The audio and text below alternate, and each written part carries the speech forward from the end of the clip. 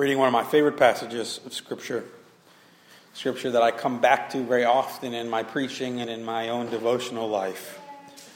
John chapter 1, verses 1 through 18. Hear the reading of God's Word. In the beginning was the Word, and the Word was with God, and the Word was God. He was in the beginning with God. All things were made through him, and without him was not anything made that was made. In him was life, and the life was the light of men. The light shines in the darkness, and the darkness has not overcome it. There was a man sent from God, whose name was John. He came as a witness, to bear witness about the light, that all might believe in him. He was not the light, but came to bear witness about the light. The true light, which gives light to everyone, was coming into the world. He was in the world, and the world was made through him, yet the world did not know him. He came to his own, and his own people did not receive him. But to all who did receive him, who believed in his name, he gave the right to become children of God, who were born not of blood, nor of the will, nor of the flesh, nor of the will of man, but of God. And the Word became flesh and dwelt among us. And we have seen his glory, the glory as of the only Son from the Father, full of grace and truth. John bore witness about him and cried out, "This was he of whom I said, he who comes after me ranks before me, because he was before me." For from his fullness we have all received grace upon grace. For the law was given through Moses. Grace and truth came through Jesus Christ. No one has ever seen God, the only God, who is at the Father's side. He has made him known. Today I'm going to kick off a sermon series looking at the life of Jesus. As I finished my sermon series on the church and the culture, I ended yet last week really saying how the church of the future needs to be a church that focuses on and lifts up Jesus. And so that's what we're going to be doing in sermons all the way through Easter and past Easter a few weeks, looking at Jesus. And to start out, I'm going to do basically a biography of Jesus. I do this every once in a while. I like to take characters, like I've done it for John Calvin and Martin Luther, but to look at their life kind of holistically, in the big picture. And so today I'm going to do the same thing for Jesus. Although it's not really a biographical sketch, because I'm going to go from the perspective of John 1 and the rest of the Scriptures, which says that Jesus was much more than a person. He was much more than a bio, so you can't just have a biography. That Jesus was in fact God, and so we're going to have today a theography. While biographies often begin with the birth of a person, our theography of Jesus must start where the Bible does, where John 1 starts, well before his birth. But that Jesus was part of God. The Word was with God, and the Word was God. In the beginning was the Word. I mean, Jesus goes way back. We have this impression that Jesus starts at Christmas, but that is not where Jesus starts in the Bible. Jesus begins as part of the Godhead. That God is talked about in the Scriptures as Trinity. Father, Son, and Holy Spirit in this great mystery that they can all be one and yet be individual persons. God has always existed that way, and therefore Jesus has always existed as the expression of God. That when God wants to do something and God wants to reveal God's self to us, Jesus is there. The early church fathers went so far as to say, when you see pretty flowers like this, you're seeing God in a visible way, which means Jesus must be part of that. When you see a sunrise and whenever you see God expressed, that is what Jesus is and does.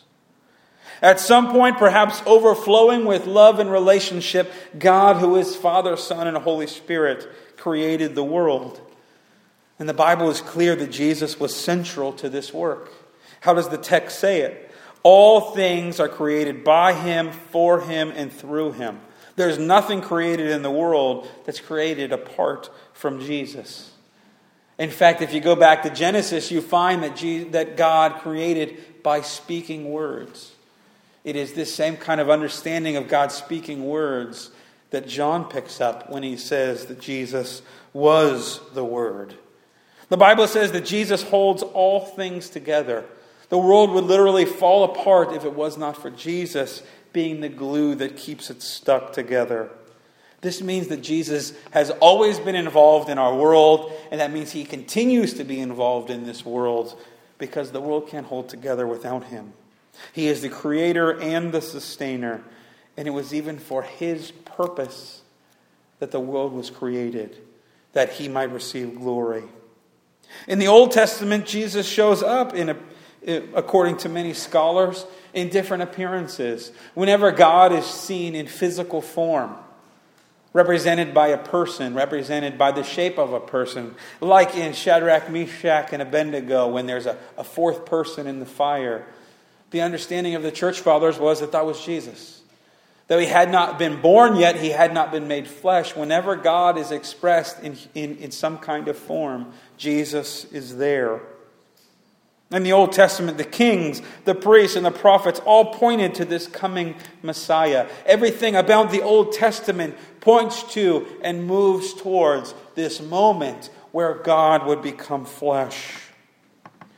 Somewhere around the turn of the first century, into the first century, a young, seemingly insignificant Jewish girl got unbelievable and unfathomable news that she was pregnant with God, the God-child, and that this child would grow to save people from sin and death.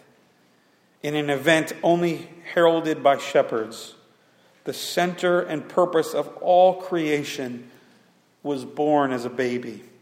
In the Bible's language, the Word and the ultimate truth became flesh. Jesus humbled himself to become a human being. Jesus did this to be the go-between, but for heaven and earth, and from earth to heaven. He came to stand in and represent God in the world, and to be the stand-in representative of people to God. Since Jesus was both God and human being, he was in a unique position to be able to do both of those roles. We know little of Jesus' childhood. We know that when he was a baby or very, very young, he was forced with his family to flee to Egypt. At some point, God told them that they could come back. Probably Jesus lived a pretty normal life. Though he was without sin, and having kids, I can't imagine kids without sin, but apparently you can have kids without sin.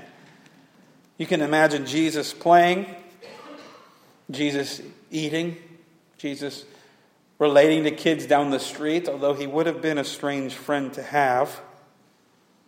Trained as a carpenter, that's the work that he did until he started his earthly ministry. He had a stepfather, Joseph. He was conceived by the Holy Spirit, so he's not his father, but his stepfather probably passed away because we don't see him later. Jesus had brothers and sisters, we know from the Bible. How would you like to have Jesus as an older brother? Some of us, if you're younger, you might have been jealous of your older brother, but imagine if your older brother was the Son of God. It might be a little bit of a different kind of sibling rivalry. In fact, his brothers and sisters don't follow him until after his death and after his resurrection. And then, like his brother James, for example, becomes a leader in the church. But while he was born, while he was living, I don't think they could quite get around the fact that it was their brother doing this. Part of the work of Jesus was to identify with human beings, so maybe he just had a pretty normal childhood. He was a carpenter. He probably could make stuff pretty well, I would assume, being the Son of God. He hit his hand, hit his thumb with a hammer, and he would just say "me" instead of what a lot of us would say in that situation. Around the age of 30, Jesus began his earthly ministry. His cousin, John the Baptist, proclaimed him, baptized him.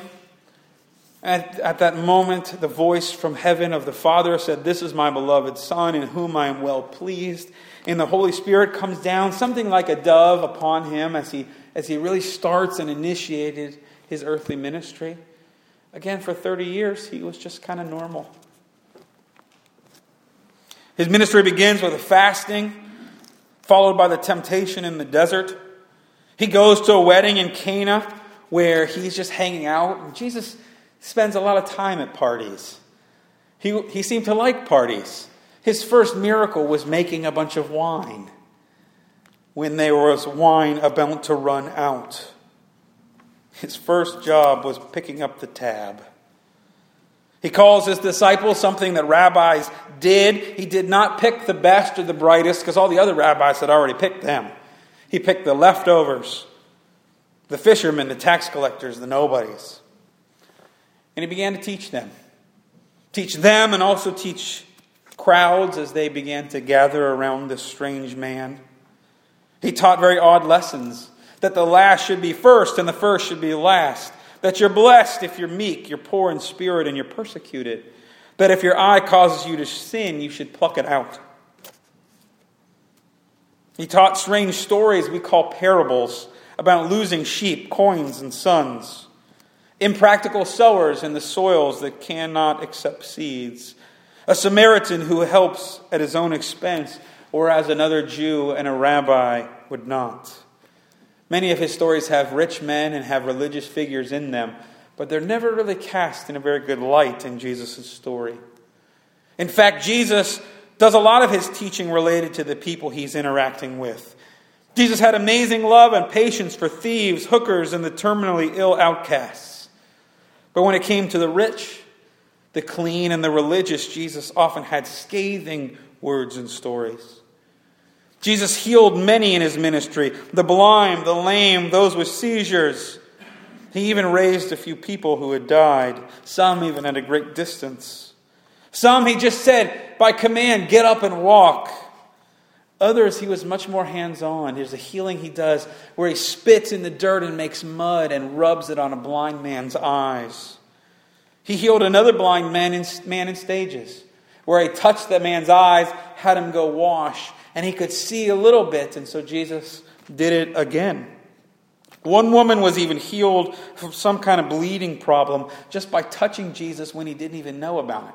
Jesus turned and said, "Who touched me?" in the middle of a crowd where everyone was touching him. Jesus did many miracles that were not healings. Great catches of fish, feeding large numbers of people with small lunches, and cursing fig trees.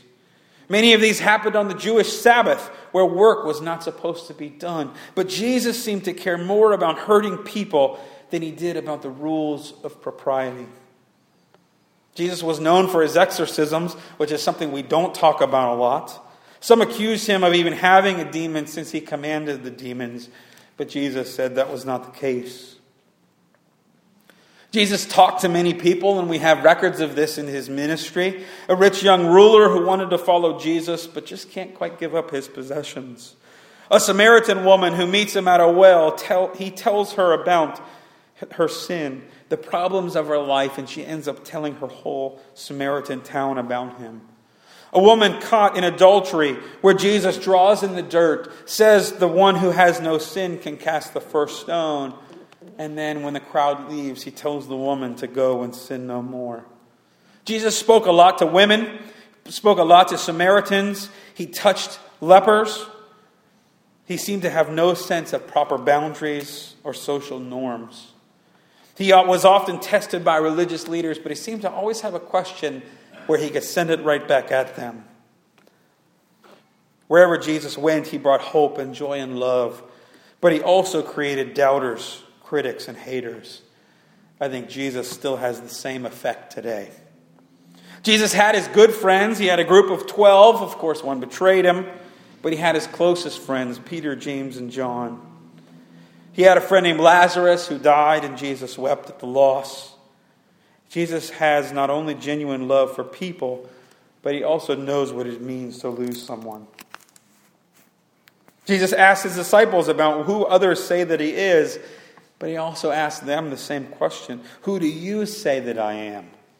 This was a big part of Jesus' ministry because he often made statements about himself.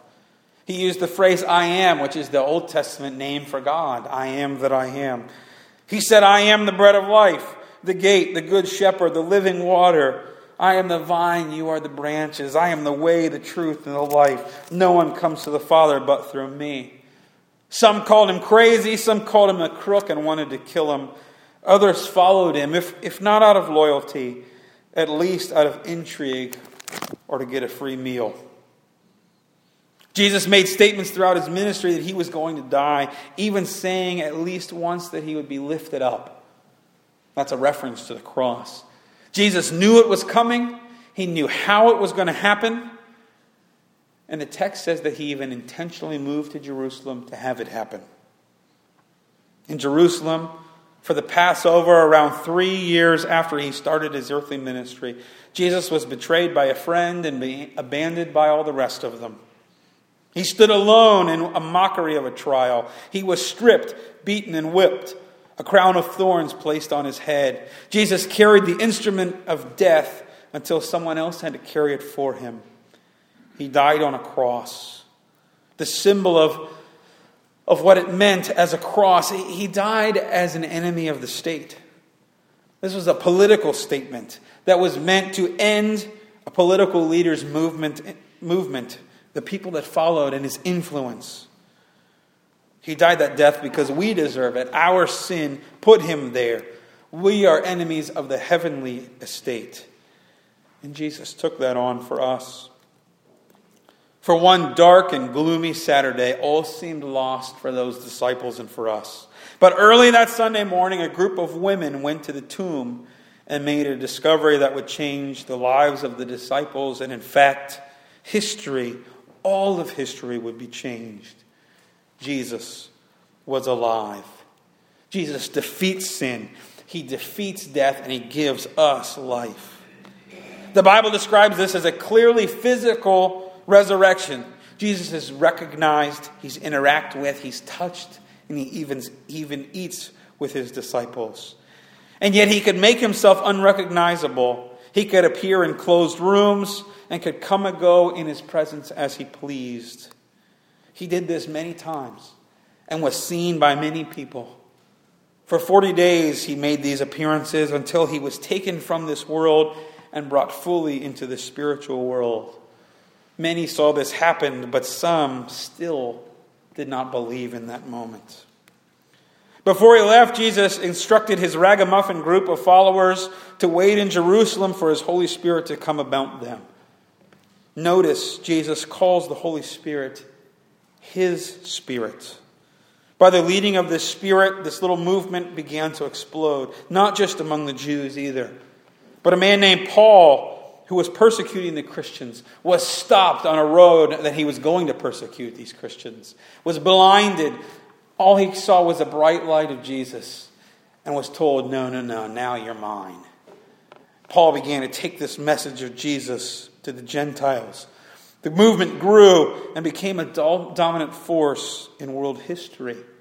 This little group of followers changed the way the world works.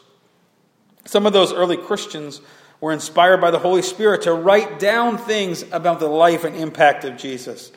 These were later gathered into what we knew as the Old Testament. Combined with the New Testament makes our Bible. And so the whole Bible points to and leads to Jesus. And then in the New Testament points out as the message of Jesus goes to others. The Bible is centered in Jesus. In fact, theologian John Webster says that the Word that became flesh was the same Word that became text.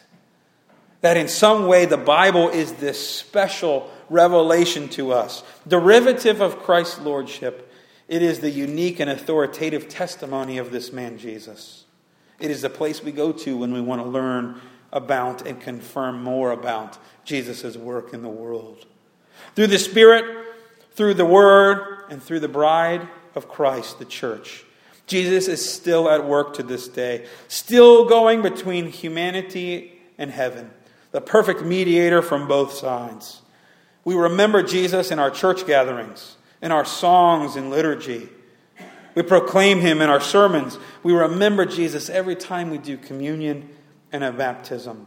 We look forward and long for the day when Jesus returns to this world and makes all things new. He comes to finish the work that he already finished, where the world will be made right and perfect, and every knee will bow and every tongue will confess that Jesus Christ is Lord. This man from this small town in a small occupied nation is the most important historical figure of all times. He started a movement to change the world and has changed the world over and over again. Though his ministry never went further from his home than about a 50-mile radius, there is nowhere in the world and in our lives that his impact cannot be felt. There is no place where Jesus cannot point and say definitively, "That is mine." In the name of Jesus, all kinds of things have been done. Some good, like hospitals, nursing homes, orphanages, all kinds of care. Some bad, like the Crusades, burning heretics at the stake, or many things that Christians seem to do in the name of our Lord. Jesus has been portrayed in movies many times, often with different characters and different sort of aspects. Jesus has been shaped into the image of all kinds of things. A good teacher, a wise sage, an inspiring martyr. But ultimately, I think, we need to deal with Jesus in his own terms. Jesus is a parable from God. He is the way that we are to look at and think about God. He is the story, the metaphor, so that we can understand who God is and what God has done for us. And if Jesus is the parable of God, then I would make the contention that we are the parable of Jesus. That in our lives we point to this man, Jesus, who was more than a man, who was the God-man. That our lives proclaim his glory. And so the question for you today is the same question of those disciples. Who do you say that he is? Perhaps another question follows. What does Jesus want to do in and through your life today? Let us pray. Jesus, we give you all glory and praise for who you are, for what you have done and what you will do. May we become smaller and you become bigger in our church, in our lives, and in our world, we pray. Amen.